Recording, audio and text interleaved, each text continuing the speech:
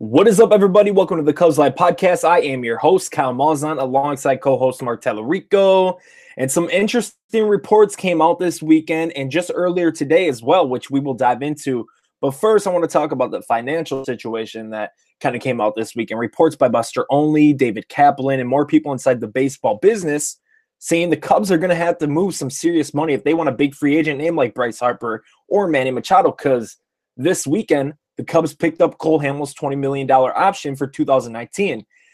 They traded away Drew Smyly, cleared up some cap space there. But so for the people that don't know the business side of baseball, teams have to stay under a certain amount of luxury tax money.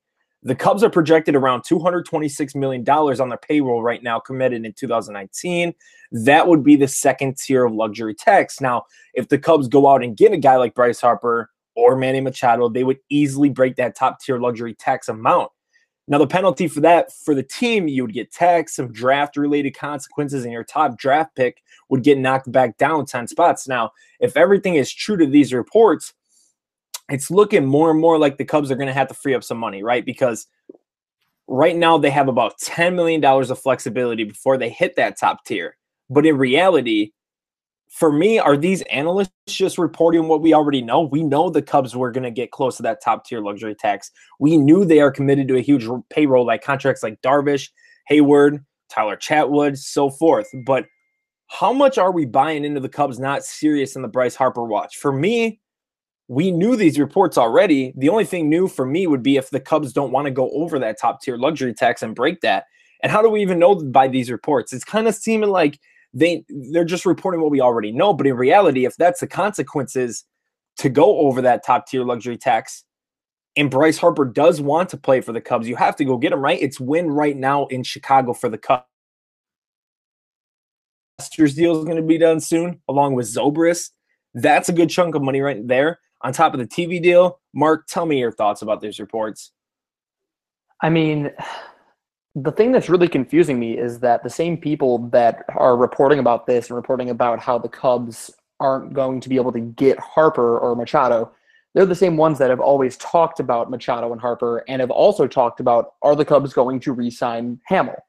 So it's like, when did suddenly, like, it seemed like a conclusion to me that the Cubs were going to get Hamel all along. They were going to extend the option. And the fact that they were able to give away Smyly in the process, that saves $7 million.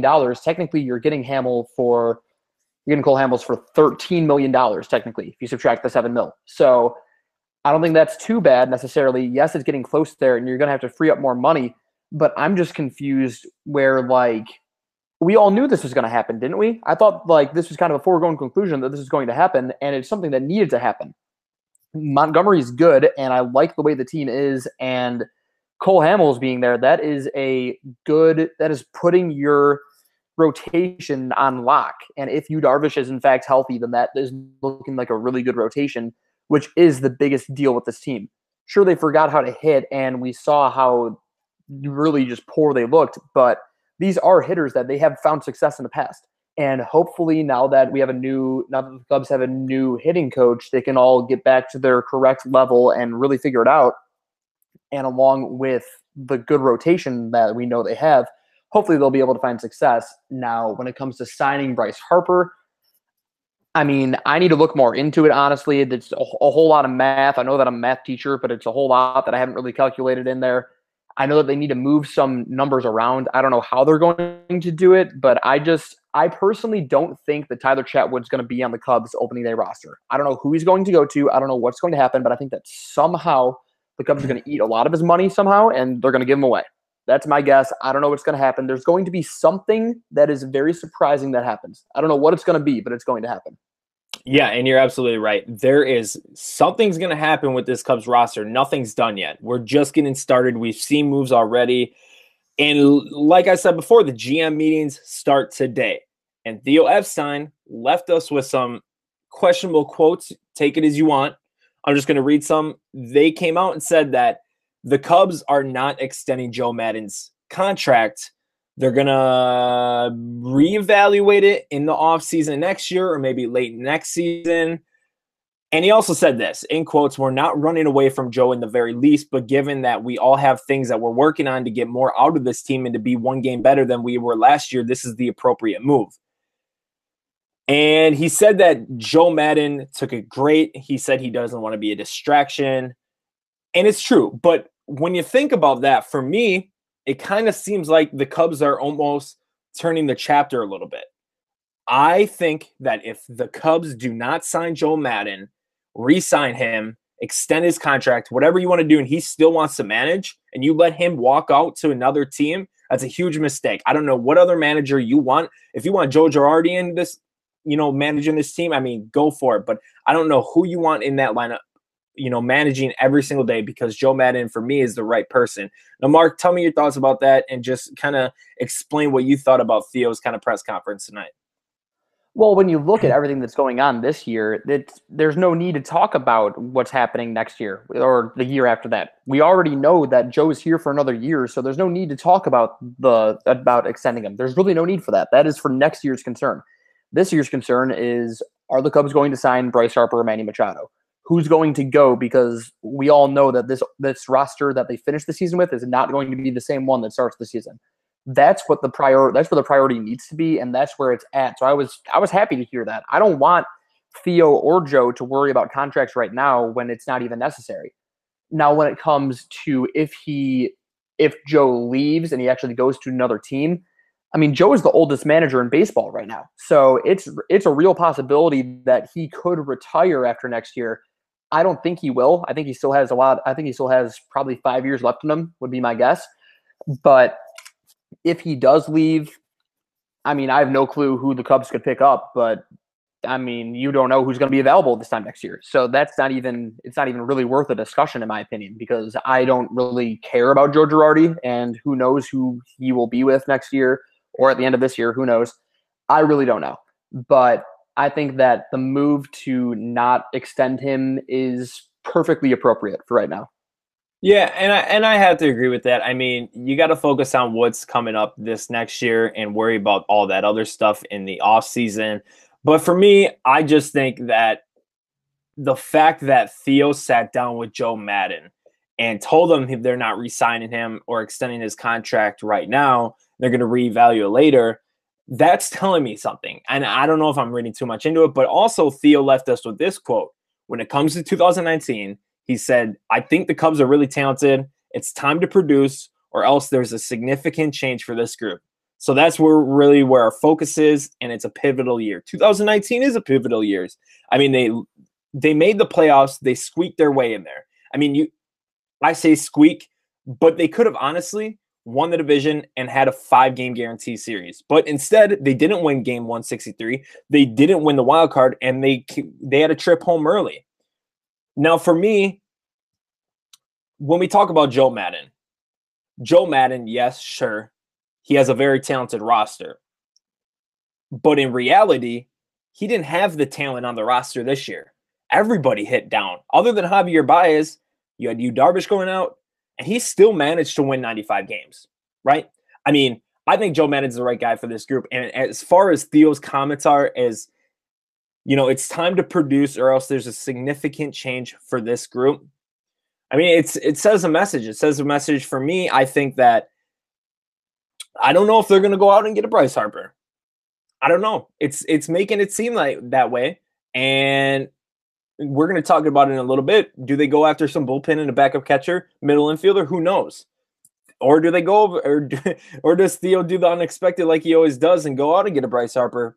I have no idea. But those kind of quotes, I don't know. I don't know how to take it, Mark. How are you feeling? When he says it's time to produce or something else is going to change for this group, so 2019 is a pivotal year for you. What are you thinking? I mean, it definitely is a pivotal year. Yes, the Cubs won 95 games, and Theo said that 9 out of 10 years that'll win the division, and he's right. But at the end of the day, they came up short. And yes, I think that Joe is one of the few managers in baseball that could have managed this team that performed so poorly, that had so many different injuries, so much happen overall, and still win 95 games and be in a position to make a run in October. I think that is impressive, and that speaks to how good of a manager Joe Maddon is overall. But at the same time, he has made some questionable decisions in the past that cannot be denied. I mean, you can go back to even 2016 in the World Series with taking out Hendricks too early. That was a big pivotal moment. There were a lot of different things that were definitely questioned that I think that if they lost that World Series, I don't think Joe Maddon would be here right now. Honest to God, I don't think he would. But obviously they won, so he is here and he is still finding success. But I think that there could be other guys that continue to find success. Who's going to take his spot, I really don't know. But I don't think it would be the end of the world if Joe wasn't here, and I don't think it's the end of the world that they're potentially talking about it right now. They're not saying we're moving on from Joe. They're just saying we're going to address this next year, which I think is the correct move and an appropriate move at that. It's 100% an appropriate move going forward. And you're right.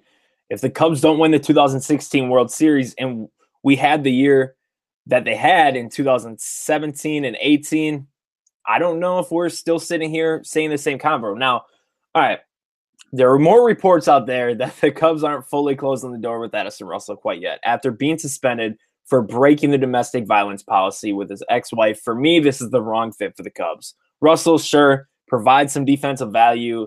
He hasn't showed strides offensively since 2016. And with everything going on off the field as an owner, with a guy missing a good chunk of the season for what he did, for his wife coming out and exposing him like he did, the investigation, him getting suspended, and all of his moral values, you got to move on. Am I right, Mark? I would like to speak on behalf of Cubs Live itself and say that we do not endorse Addison Russell in any way. It's very rare that there's a player on a team that I like that I just will not support in any way, but I will not cheer for Addison Russell if he is a Cub. I will not cheer for anything he does, and I will feel guilty watching him play for the Cubs. That's how I feel. I imagine you feel the same way. And my take on it all is that I think they might be just like fishing a little bit with the league, because if they said we're moving on from Addison Russell, we're trying to trade him, then teams would be looking at that as kind of a desperation thing and not necessarily offer up much at all. I really think that this is just Theo and everybody else kind of playing chess in a way and just kind of looking at it and seeing what are you going to offer, because we might still keep him. But at the end of the day, I think that they're going to get rid of him come March, February, whatever. I don't think he's going to play for the Cubs ever again. I think that this is all just a move to try to get a discussion talking about it. Oh, maybe we want him. It's instead of just like, oh, we're moving on immediately. It's just like, oh, they're trying to get rid of him. You know what I mean? I understand that 100%. It sucks, You go back to 2014 when the Cubs got Addison Russell. 2015, he's brought up, and he's right in the middle of the success. Obviously, what he did on the field doesn't represent what he did off the field, and sometimes it's bigger than baseball. In this situation, it is. It's hard. I can't cheer for a guy like that.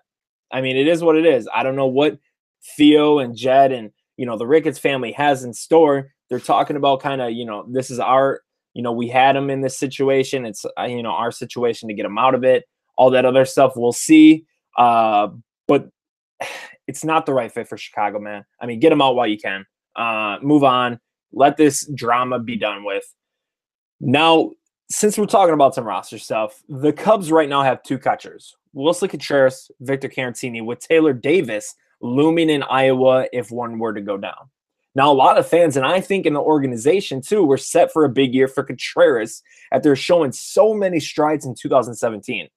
But that wasn't the case. He had a very disappointing year in 2018, went on a homerless streak for almost 2 months, hit around 200 in the second half, and was pretty useless offensively, to say the least. Now, I found this stat that was pretty interesting. Contreras was used in 1,109 innings this past year in 2018. Now, that's good for being used 98% of the time behind the plate, which looms to my next question. Should the Cubs go out and get a veteran catcher? You saw in 2016, David Ross was huge for the Cubs, someone you could rely on, give off days to Willson Contreras. I'm thinking maybe you go out and give Lucroy a 1-year deal, maybe 2 if you're not going to go out and get a big free agent name like reports are saying, but you don't overpay for a backup catcher. You get someone cheap that you can rely on, because Willson Contreras is 26 years old. He cannot be – it's gonna wear down on him, and I think that is a cause of his production going down in 2018. Mark, where do you stand on this? Would you like a backup catcher, or are you fine with Caratini? Caratini, I think that he is a solid backup catcher, but I saw him in games far too much because when Contreras was struggling so much, they needed to put in another catcher, and he simply was not getting the job done in any way. He's slow. He really doesn't have as strong of an arm as Contreras, and he doesn't really have any power. I mean, he's better than Christian Gimenez. We can go out and say that. That was just a failed experiment from the jump. But I think that if they did sign a veteran backup, I think that would be a smart move for the next couple of years because deep in the minors, Miguel Amaya, remember that name, people that are listening to this podcast, he is a top 100 prospect in baseball. He's the best prospect that the Cubs have. He is going to be a stud. Now, I don't know when he's going to be ready, probably another 2 or 3 years at least. But when he comes up, he is going to be the perfect complement for Wilson Contreras and either a trade piece or the perfect replacement for him, depending on how everything's going there. But until that point, there needs to be another player that can take over when Contreras needs rest. Yeah, it's going to be interesting for sure. I do think the Cubs need to get a guy that can give Contreras a few days rest because it's wearing down on him, I think. And like you saw, if you got a guy who you can depend on, just like in 2016 and even 2015 when the Cubs had 3 catchers on their roster, I mean, it's huge, right, for this ball club. I mean, so much that happened within the last 3 days, Mark. A lot, and we're just getting started. The GM meetings are heating up. And a month from now will be the winter meetings, and who knows? Maybe in the next month, Harper will sign to the Cubs. We'll have live news. I don't know. I'm hoping for it. My man. Do you think now, do you think, honestly, after everything that's been said, are your hopes still high on Harper? I just want to remind everybody that at this time last year, I'm pretty sure Yu Darvish publicly said that he wasn't interested in going to the Cubs. Pretty sure it was an afterthought that it was like, oh, the Cubs are going to sign another pitcher, but it's not going to be Yu Darvish. And at the end of the day, say what you want about the deal, but Theo got who he wanted. Theo ended up getting Yu Darvish. And I know that you can't just say Theo gets what he wants. Like, yes, I am wearing my Theo's League t-shirt while recording this podcast. Shout out to the Dom. But overall, I think that it's still possible. And Bryce Harper, he's going to play where he wants to play. I think that the biggest threat is really the Phillies because they have a very interesting story going on. They have a lot of young guys and they have a lot of money where they could afford Bryce Harper no problem. They aren't really giving much money away other than to Jake Arrieta. And I think that they pose the biggest threat, but I'm not as pessimistic as everybody else that's talking about it because all along I wanted the Cubs to re-sign Cole Hamels. I wanted them to pick up that $20 million deal, and they're technically getting it for $13 million. So if $13 million is going to be the difference between signing and not signing Bryce Harper, then that is an organizational issue because they needed to plan for that. And overall, I think that they should be planning for that. That's just my opinion on it. I'm not a GM. I have no affiliation with that, but that's just how I feel about it on the outside. Yeah, I think for sure that Theo will sit down with, Harper's camp and, it would be a fail if he doesn't sit down with him and just, at least check in at the very least. And I think that the teams with the biggest threat right now for Bryce Harper, obviously the Cubs that we all think, the Braves, the Phillies, the Dodgers, and also San Fran. I think those are 5 teams that could be serious in the Bryce Harper watch.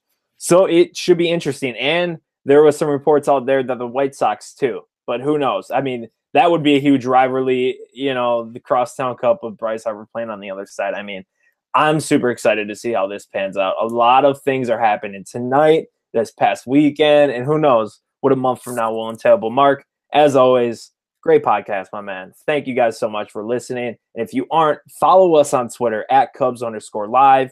We're putting out content 24/7 for you guys. I mean, Cubs analysis, live news during the season, live game feed. I mean, it's 24/7. The grind never stops. So thank you guys so much for listening. Go Cubs, go.